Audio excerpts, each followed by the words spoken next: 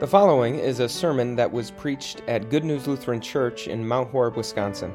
It was preached on Easter Sunday, April 12, 2020, on the basis of Matthew 28, verses 1 through 10. For more information or to view our entire sermon library, visit goodnewslc.org. Thank you for listening. Catastrophes have a way of clarifying things. As much as catastrophes sometimes destroy the things that we have built, catastrophes can also reveal the true character of the things we've built.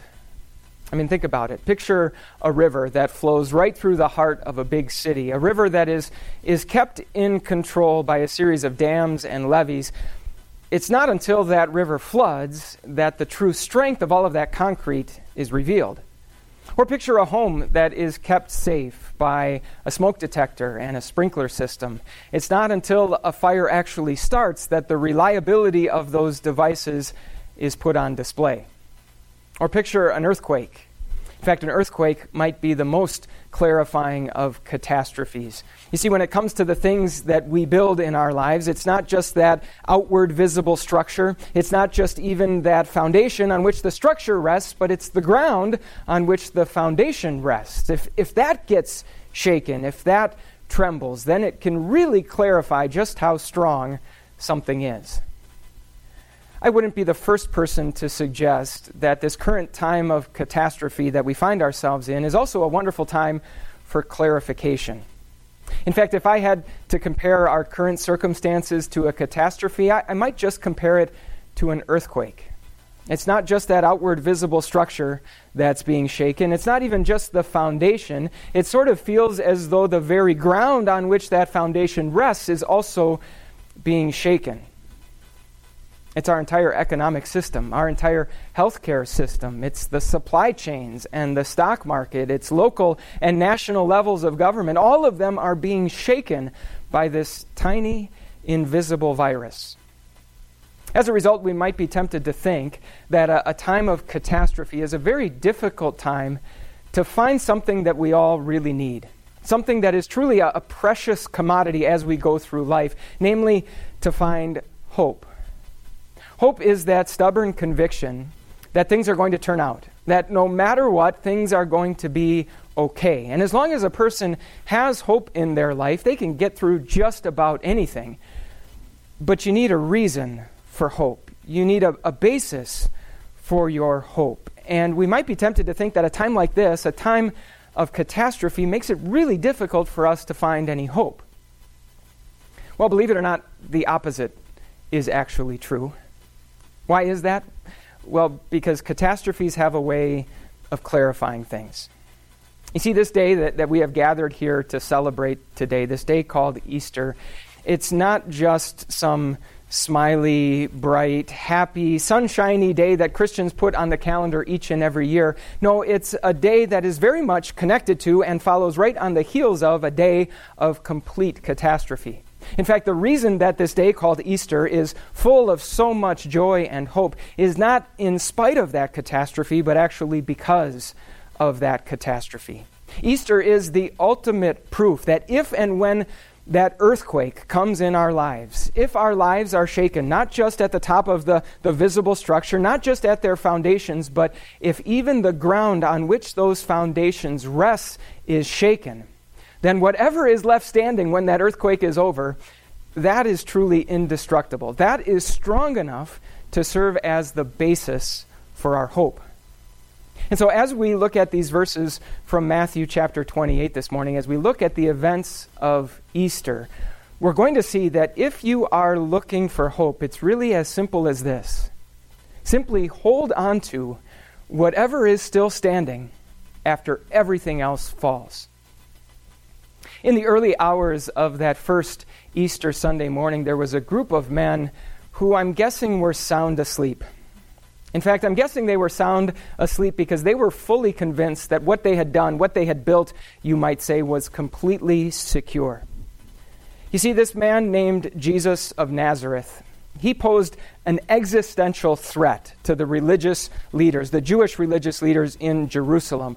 But 2 days prior to this, they had taken that existential threat and they had squashed him like a bug. With the help of the Roman government, they had put him to death on a cross. And as if a lifeless body wasn't already harmless enough, they went back to Pontius Pilate, the Roman governor, to ask him for one more favor. In addition to that giant heavy stone that would have been placed in front of Jesus' tomb, they also put there a Roman seal at the entrance of the tomb and posted a couple Roman guards just to keep watch. We might picture a thick, steel-plated vault at Fort Knox, one whose door is operated by a retinal scan system with a couple of Navy SEALs standing outside the door just for good measure. They were fully convinced that what they had done, that what they had built was absolutely secure. But then the ground beneath their feet started to shake. In fact, Matthew tells us this. He says, "There was a violent earthquake, for an angel of the Lord came down from heaven, and going to the tomb, rolled back the stone and sat on it." So there was this violent earthquake, and then in a statement that is absolutely dripping with irony, Matthew tells us that these big, strong soldiers turned into corpses. That as the ground started to shake, they also shook, and they became just like that dead man they were supposed to be guarding in the tomb. The Jewish leaders thought that what they had done was absolutely safe, absolutely secure, but the events of Easter Sunday morning revealed it to be completely fragile. Catastrophes have a way of doing that. In fact, it kind of reminds me of something interesting that I read recently, something about the World's Fair that was held back in 1893 on the south side of Chicago in a place called Jackson Park, right on the shores of Lake Michigan. This beautiful, magnificent exposition was built. Giant, beautiful buildings full of captivating exhibits with immaculate landscaping, all overlooking the beautiful, serene waters of the lake. Well, what I found so interesting was that out of the thousands of workers who were there to help build that exposition, there was one completely unknown, completely obscure carpenter and furniture maker. Someone who later on would go on to tell his young son about this magnificent, magical realm he had been a part of. That carpenter's name was Elias Disney, and his son's name was Walt. Walt listened very carefully to his father's story, and as you well know, Walt grew up to want to build a very magical realm, a magic kingdom of his own. Not only did he build a magic kingdom, he built what sure seemed like an indestructible empire. Theme parks and cruise lines, movie studios and television networks. If ever a company seemed indestructible, it seemed like the company that bears Walt Disney's name. Until that tiny, pesky, invisible virus came along. And now the theme parks and the cruise lines, they're all shut down. And the movie studios that could crank out hit after hit after hit, well, there's no one that can go to the theaters to watch those movies. And as for the television networks like ESPN, that has had the market on sports cornered for a couple of decades now, well, I'll just say this. It has not gone unnoticed in my house that suddenly Dad is watching all of these strange new channels on TV that no one ever knew existed before because ESPN doesn't really have a lot to talk about. Of course, I'm guessing that the Disney Corporation will be just fine, but it does go to show that catastrophes can take things that sure seem secure and indestructible and reveal them to be completely fragile. And that brings me to the more important question for us to consider this morning. What about you? What have you been building? What have you been standing on under the assumption that it is completely safe and completely secure? What have you been holding on to as your source of hope? Was it your job or your income? Was it your retirement savings?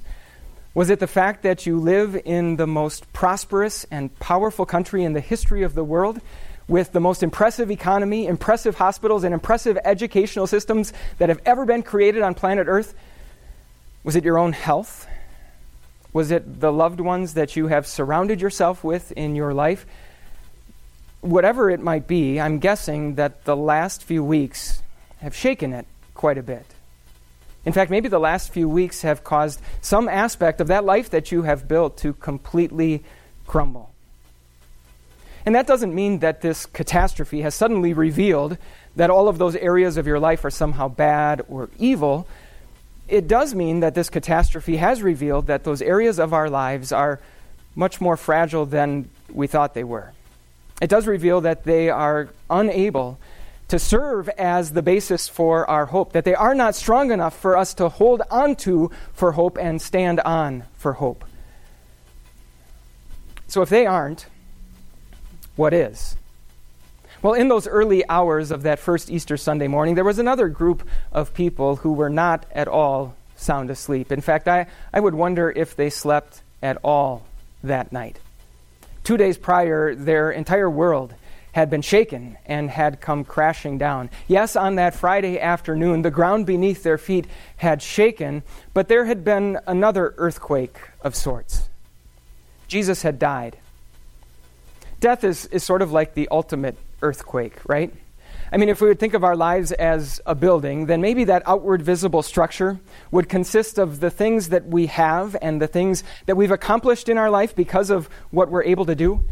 And maybe the foundation would be the ability that we have to do those things and the time in which we have to do those things. And then if that's the case, then the ground on which that foundation rests is maybe just the simple fact that we're alive.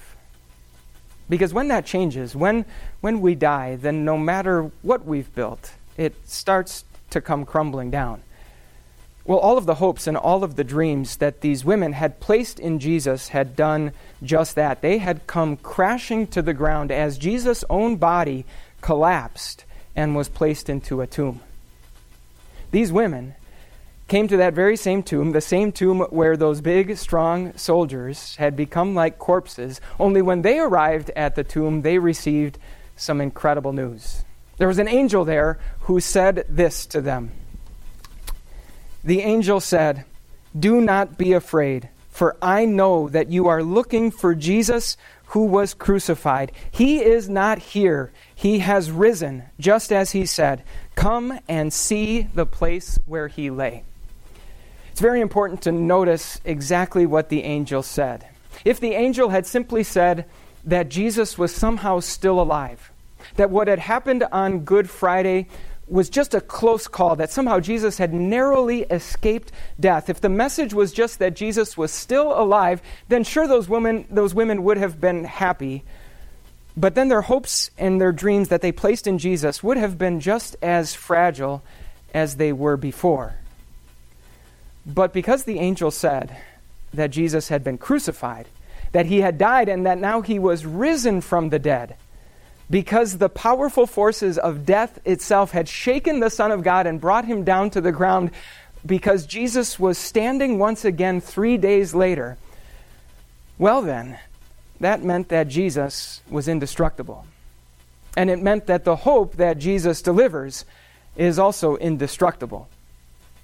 That fact was only further confirmed to those women as they came back into the city, and this time they met Jesus himself. And as they encountered Jesus, he said this to them. He said, "Do not be afraid. Go and tell my brothers to go to Galilee. There they will see me." So these women saw with their own eyes, and they heard with their own ears what could truly be described as indestructible. And as soon as they found it, it's no wonder that they did what they did. Matthew tells us they came to him, clasped his feet, and worshipped him. As soon as they realized they had found something indestructible, as soon as they realized they had found something that was strong enough to serve as the basis for their hope, they held on. You see, Easter doesn't just reveal what is fragile in our lives. Easter also reveals what is truly indestructible. Easter does not hand us something that looks nice on the outside but has never really been tested. Easter doesn't hand us something that sure looks secure but has never really been shaken or rattled. No, Easter hands us a Savior who has been assaulted by the seismic forces of death itself, but a Savior who still stands. Not just a Savior who is still alive, but a Savior who has risen from the dead, which means that Easter gives us a Savior who is indestructible and a hope that is indestructible. These women heard all about that hope in the words that they heard from the angel and in the words that they heard from Jesus. First of all, the angel had said to them that Jesus had risen just as he said. In other words, it's not just that these things happened. It's not just that Jesus did them. Jesus did them just as he had promised he would.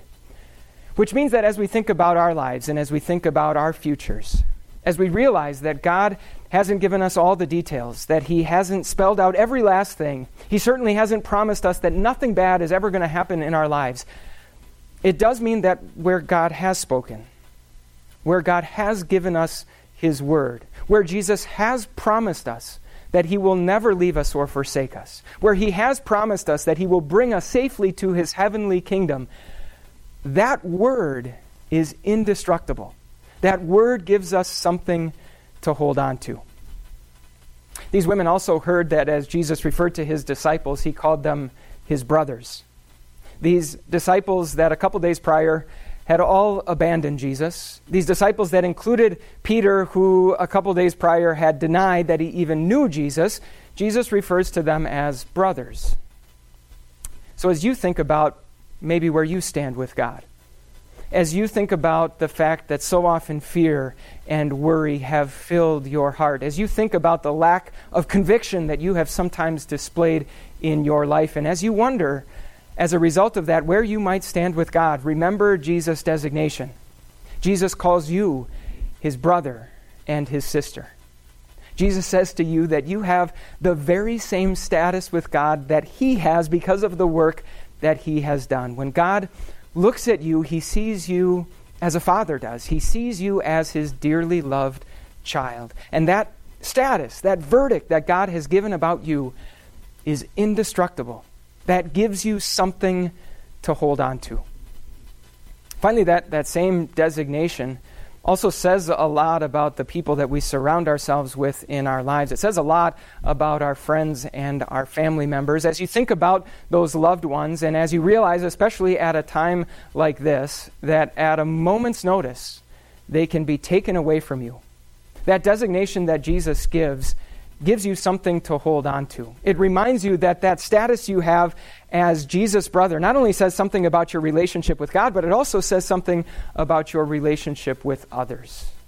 That you are siblings with all those who have faith in Christ. That you have with them a bond that is far thicker than blood and far deeper than your DNA. You have a bond with them that cannot be severed by death.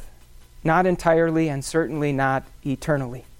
That relationship is indestructible, and it too gives you something to hold on to. You know, the more I think about it, the more I realize that catastrophes aren't just good for clarifying things. Catastrophes can actually be harnessed and used for good. I'm sure over the course of the past several weeks you've heard the expression that you should never let a good crisis go to waste, and that's not exactly what I'm talking about, but it is very possible to take the very same power that is at work in a catastrophe and harness it for good. I mean, think about it. The very same power at work in a flood is power that we can harness in a pressure washer, to use to separate the grime and the dirt and the corrosion and the mold from whatever surface we're trying to clean. The very same power that is at work in a fire can be harnessed in a kiln. It can be used to take metal and purify whatever is dross and leave only what is pure and unalloyed. And when it comes to the power of an earthquake, well, I couldn't really think of an example of people harnessing the power of the earth shaking and using it for good. There might be an example that exists, but maybe it's a little bit harder to think of because that power is a little bit bigger than all of us. Of course, that power is not bigger than our God. In fact, on Easter, God used that power. God harnessed that power. He harnessed the seismic power of death itself, and he used it to destroy death. He used the power of death against itself. He used the power of death to deliver to us a Savior who is truly indestructible, and along with him, a hope that is truly indestructible. And so a time of catastrophe is not a time when it is actually harder to find hope. In fact, it's much, much easier. All you have to do is look around, and even as everything else falls, find that one thing that still stands. And when you find it, hold on and never let go. Amen.